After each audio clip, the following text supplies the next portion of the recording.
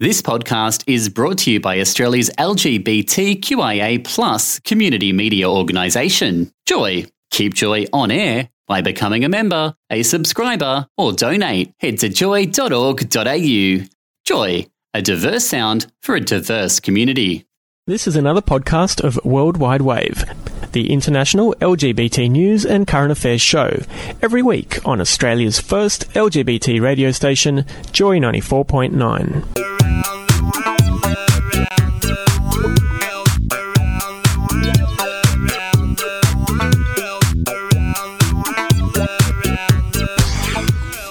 Surfing the globe, bringing you news, views, and current affairs for the LGBT community. This is the World Wide Wave.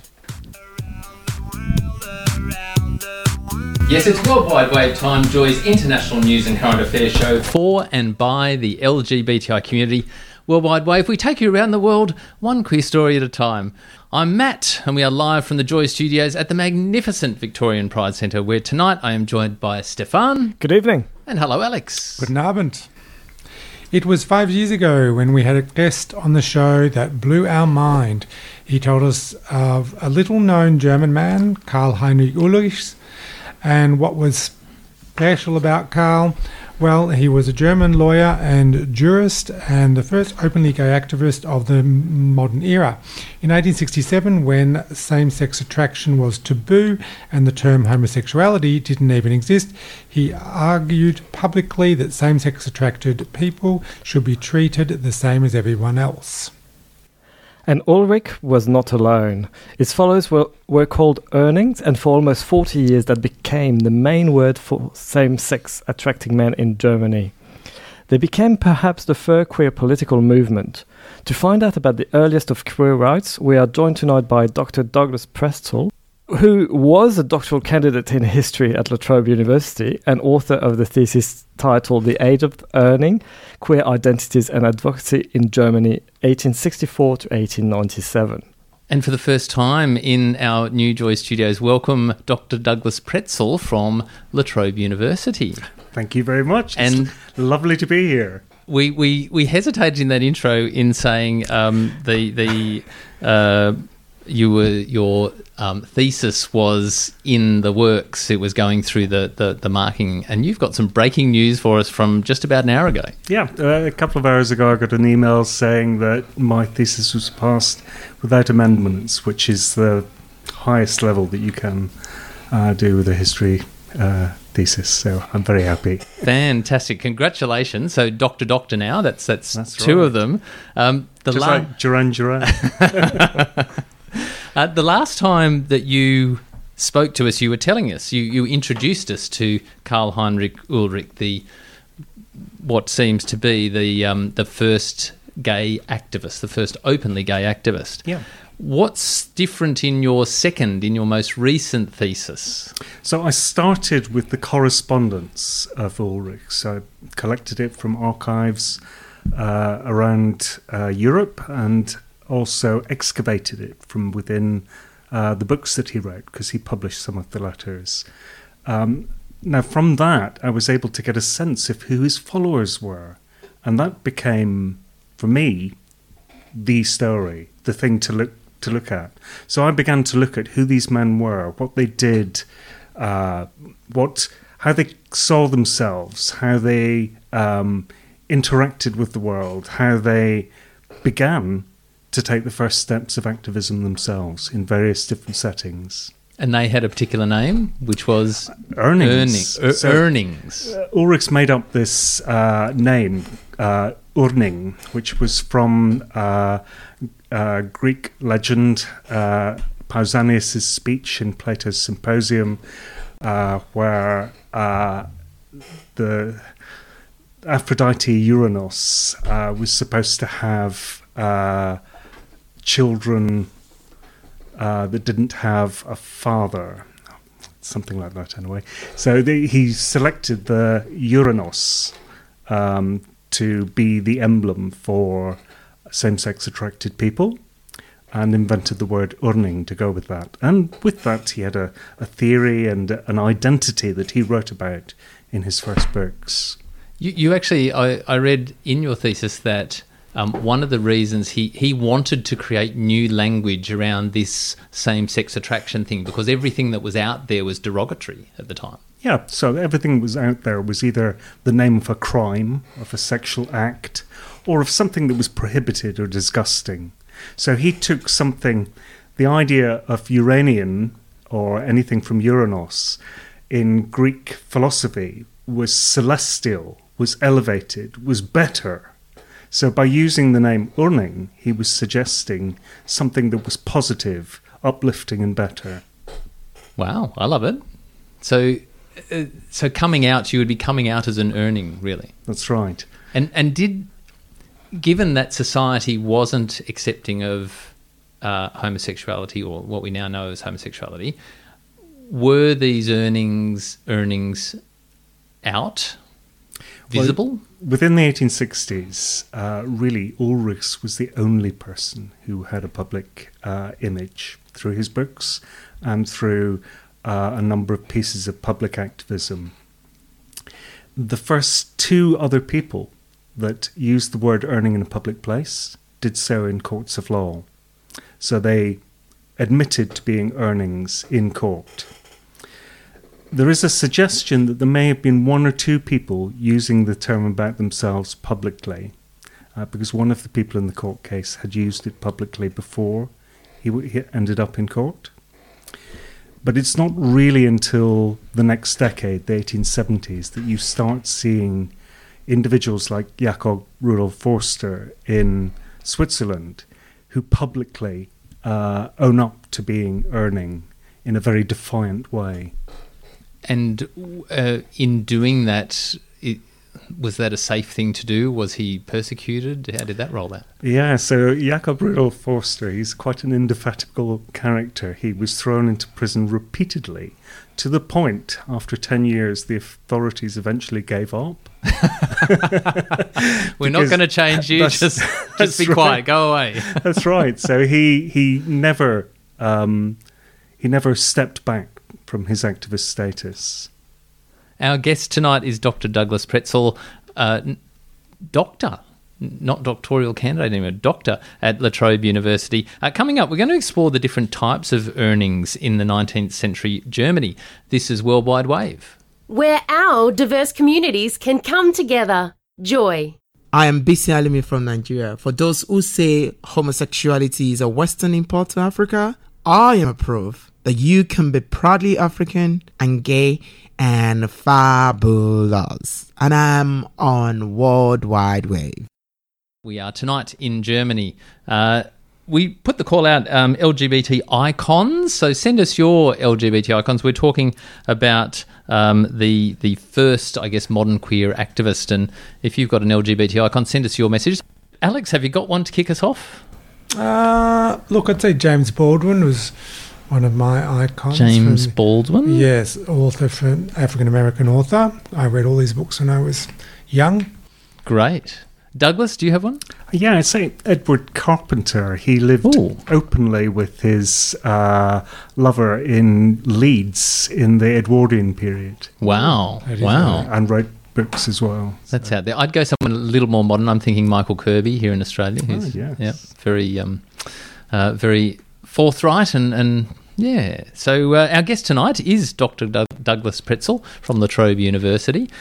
We do have some messages coming in, Stefan. We do have a couple of messages. So somebody reminding us that Aphrodite was Uranus was the goddess born only of a father. In other versions of the myth, she is the daughter of Zeus and Dione, and that's Lauren. Yeah, can I respond to that? Of course. Lauren is, of course, absolutely correct. She has a background in this area, and I completely fudged the answer there. Well, you've got very smart people listening in who are here to help us tonight. I think we had a question come in. We have a question as well, yes. From Tash, listening in from Bendigo. Lovely to have you listening in, Tash. So, Tash is curious about the flip side. Were there any women earnings, or was that not a thing? Wow. So Ulrichs did theorize about a parallel urnind to the masculine urning. And he did say in his books that he wanted to hear from lesbians about their experiences. He doesn't seem to have received any letters, and that may have been because the front of every book said "Man, Manly Love." It was unlikely that many women were going to read books with that written on the front. But there is also another reason. In the 1860s, one thing that happened at the same time as Ulrich started his work is that feminism started in a formal, organised way in Germany. Now, when you get to the 1890s, people like Anna Rühling wrote that in the early years, lesbians felt that overcoming the patriarchy was more important than fighting for their sexual rights, and therefore lesbian women in Germany devoted themselves to feminism rather than joining with the Urnings. And it wasn't really until Hirschfeld and 1897 that you start to see women as part of the movement as well. There seems to be a lot going on in Germany around this time, around sexuality as a whole. What sort of made Germany this focal point for discussion and delving into what sexuality was? Well, there are several reasons for that. I mean, I can give you them as quickly as possible. Firstly, Germany did not industrialize as early as some other nations. So really until the 1870s, it wasn't an industrial nation, it wasn't an urbanized nation. And what that meant was that the status of masculinity had not moved from an older 18th century idea until the 1870s, but it was in this state of transition in the 1860s, and you had a model of masculinity that was about inner education, that was more a whole man, that was both feminine and masculine, turning into a bourgeois masculine man. In that lacuna of change, there was the possibility of both feminism and gay rights or earning rights coming into that fold. But actually, probably the most important reason was Ulrich himself. He was an indefatigable publisher of his ideas. He sent all of his ideas to all the most important people he could think of in Germany. And what happened was, particularly among psychiatrists, is they turned their attention towards the Urning and started studying the Urning. And that happened only in Germany at that time. How did he get his followers? Was it just by his presence that people were gravitated to him, or was he out, handing out pamphlets? Yeah, so recruiting. One of the really bizarre things about Ulrich is he appears to have not really known any other Urnings before he started. He mentions 6 Urnings that he'd managed to study before he wrote his first 2 books. But the first 2 books were not intended for Urning readers. They were intended for lawyers and for doctors. These were books that were trying to persuade people to change their ideas. Instead, he got a huge readership of Urning men who saw the words "man, manly" and bought the books and responded to him with letters. So they've probably been waiting to see this and going, "Oh my gosh, that's me!" Absolutely, and the fact that Ulrich was saying, "I am an Urning, and this is the way I live my life," was intensely interesting to other people who felt the same way. So letters flooded in from all over Germany, and after that, in his next 10 books, he was addressing specifically Urnings as well as other people. He called people who were not Urnings or Urnins, he called them Dinings. Dinings? Dinings, yes. Heterosexual dining. So that brings us to this question of different types. So you mentioned several types. Can you talk to some of these? We've got ordinary, Urning, discreet, professional. Well, is this sort of like bears and chums and is that the way is this the 1870s version? So there are 2 parts to this. First of all, Ulrich in his first theory put out a third gender theory where he said that the Urning was a male body with a female soul. And not all of his readers agreed with that. So he received letters from people saying, "Look, I see what you're arguing, and I'm like this, but I'm a bit different. So what he started to do was to elaborate different types of earning, which would included the bisexual, the uranodining, which included a masculine, manling, a feminine, vibling, or an intermediate. And there were various other subtypes that he had. The second area, though, is looking at his letters. I made a decision to work out a typology of the different kinds of people who were writing to him. So first of all, I have the ordinary earning. That's the person who responds completely to what Ulrich is saying, who's enthusiastic, who joins the fight in an uncomplicated way. The second is the discreet professional, who is equally enthusiastic, but because of their position in society, because of their importance, they're unable to commit to the cause in the same way. Then there's the isolated earning, the married earning, I think it was. The married man, yeah. And then the ambivalent manling and cross-dressing wibling. So those are the subtypes. There's also the blackmailer. What's the blackmailer? Yeah, so there are two distal groups that may or may not be earnings, and they included soldier prostitutes and blackmailers, so people who preyed on earnings to make money. And some of them were earnings themselves. Our guest tonight is Dr. Douglas Pretzel from La Trobe University. We're talking all things queer Germany in the 1860s, 1870s. And coming up, we are going to find out what the legacy of the earning movement has been to LGBT rights. You're on Worldwide Wave. For all voices, this is Joy. This is Dr. Sean Cole from London College of Fashion. Some things go out of style, but Worldwide Wave never does. You're on Joy 94.9. And you're on the show that takes you around the world, one queer story at a time, Worldwide Wave. A special hello to everybody listening to us on podcast. You can subscribe to receive our podcast automatically either at joy.org.au/Worldwide Wave or on iTunes or your favourite podcast platform. And don't forget to leave a review. Now, before we get back to Germany, just want to touch this weekend is Pride March time. Massive festive time as well as, representative of marching for rights. This year, even more special because it's going to pass right where we are now in St Kilda, right down Fitzroy Street, St Kilda, where the new Pride Centre is. So it's on this Sunday, starts at 11 a.m. You can either come down and join the march, you can stand on the street and watch, or in one of the cafes and restaurants.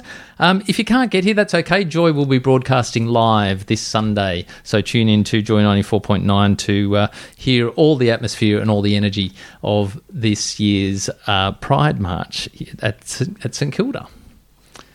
Now, our guests, we are talking, we had a message in, we were talking icons before. Who was this? PJ says, do they have to be Australian? No, PJ, we take them all because you've chosen a cracker, Harvey Milk.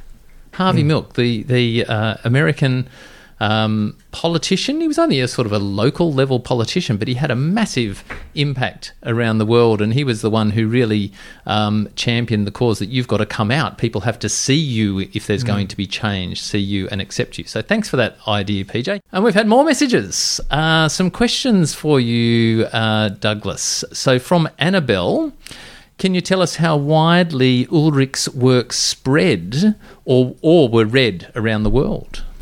So they were probably not widely read outside of Germany and Austria and Switzerland. Magnus Hirschfeld estimated that they had very small print runs and that not many people read them. But we know that two of his books, Argonauticus and Incubus, went into second and third editions around the big trial of Zastrow in Berlin. So there was a reasonable readership, and what we know is that the books themselves passed from hand to hand. There's a lovely story about Jakob Rudolf Forster when he hears about Ulrichs. He's in a train hotel, and this train guard called Kleber, recognising that Forster was probably an Urning, handed him one of the books and said, "You should read this." And Did it he then changed look at his himself life. and go, "Oh my gosh, do I look Urning?" You mentioned there the trials, and there were two big trials in 1867, and they really did attract mass media attention in Germany. Tell us a bit about them, and how did they impact the Urning movement? So there were two trials. The trial of Feldman, which was in Bremen in 1867, and the trial of Zastrow, which was in Berlin in 1869.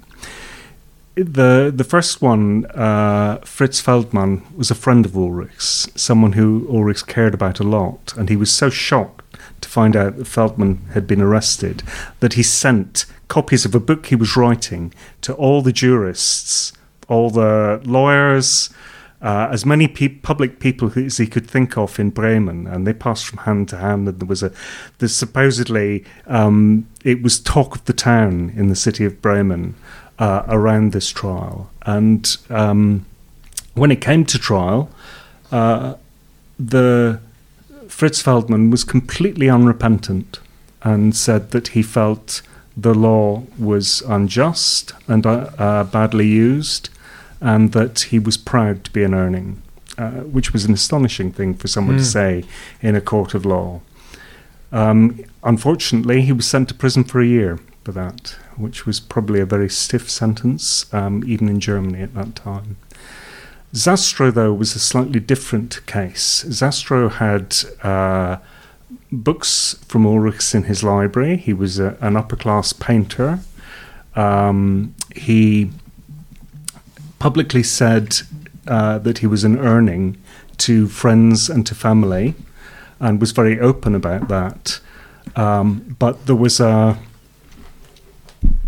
horrific sexual crime against a 5-year-old boy called Emil Hanke, and Zastrow was suspected of it. It's thought that Zastrow probably wasn't the person who did it.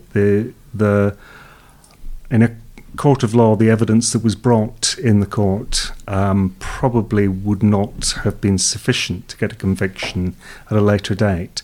But the public hysteria around this case, the sensationalism meant that the jury found him guilty. And did that then, so for the Urning movement, did people then say, well, all Urnings are these vile people? Well, it's interesting. This Scott Spector, who's a very eminent academic in this area, he wrote a book where he felt that the sensationalism and the brutality became married with the idea of the Urning and the idea of sexual deviancy in a sort of nexus at that point. From Ulrich's point of view, he said he never got more followers to the movement than through the Zastrow case and the two books he produced then, because the books became sensations. What he argued in those books was not whether Zastrow was guilty or innocent. He argued that how could a man have a fair trial with this atmosphere? And he also wrote that brutality was not something that was typical of gay people any more than it was of straight people, and gave repeated examples across both gay and straight people in history. He really did, he didn't stop, did he? A powerhouse. But in your thesis, and I'll pull out a little quote here, assessing the legacy of Ulrich's activism is not straightforward. Ulrichs was the first recognisable modern queer activist, but if evaluated purely on the effectiveness of his campaigning for law reform and public acceptance, he ostensibly failed to deliver on either objective. Yeah. Was he a failure? I don't think he was, and that's the argument of my thesis. So the very first thing, I think his campaign was realistic. there was a very real chance in the 1860s, with the way Germany was developing, that his intervention could have averted an anti-gay law. Unfortunately, the Zastrow trial meant that didn't happen. He went into exile in 1880, believing that his campaign had failed. However, I believe that the men who then went on, calling themselves Urning, and the activism that they had is a sign of the success of his campaign. We're not Urnings today, though. So why did that disappear as a concept? Was that just because it was a German word and it didn't get traction further? Well, I think for 33 years at least it was the dominant word in Germany.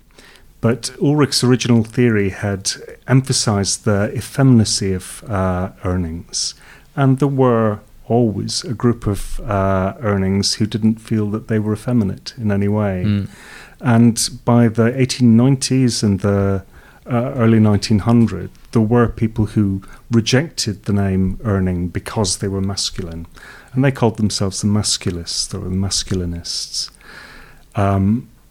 Increasingly, they adopted the name homosexual in preference to Urning, and probably by the First World War, that word started to eclipse the Urning word. For you, you've sort of delved into the personal lives of these people from another time. What did you get out of it, and what did you learn from these, very personal letters from the 1870s? So the first thing is how modern they sound. How their concerns, their concerns, the things they want to see in their lives, the aspirations they have around their sexuality are the ones that we have today. And that was very striking. Second thing is the extraordinary bravery of these men. They were not following a model of anything that had gone before. There was no society that they could look to anywhere else in the world saying, they had gay law reform, we should follow them. They could look at France had repealed the anti-sodomy law, but they did so using liberal values, not out of sympathy with the sodomite. So really, the Urnings were self-generating their own justification, and it was an extraordinarily brave thing for these people to do. Trailblazers. Yes.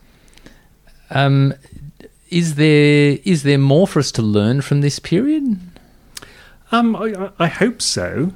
I think I've given a fairly complete account, probably the most complete account of that period in history. But I would certainly hope someone would look at what was happening with women in particular during the same time.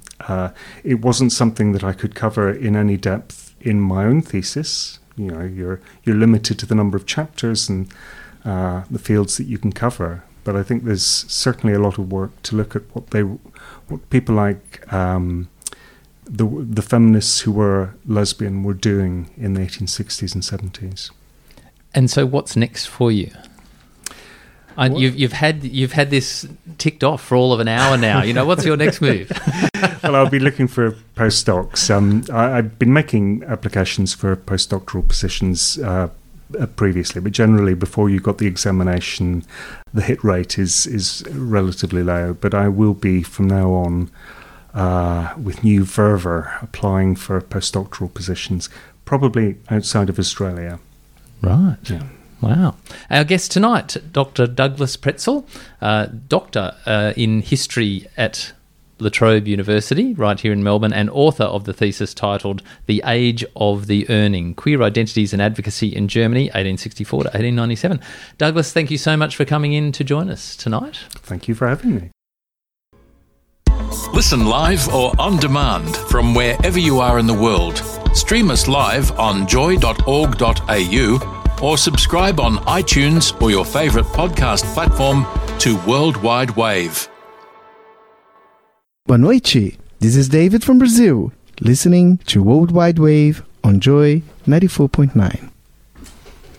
And you're on World Wide Wave.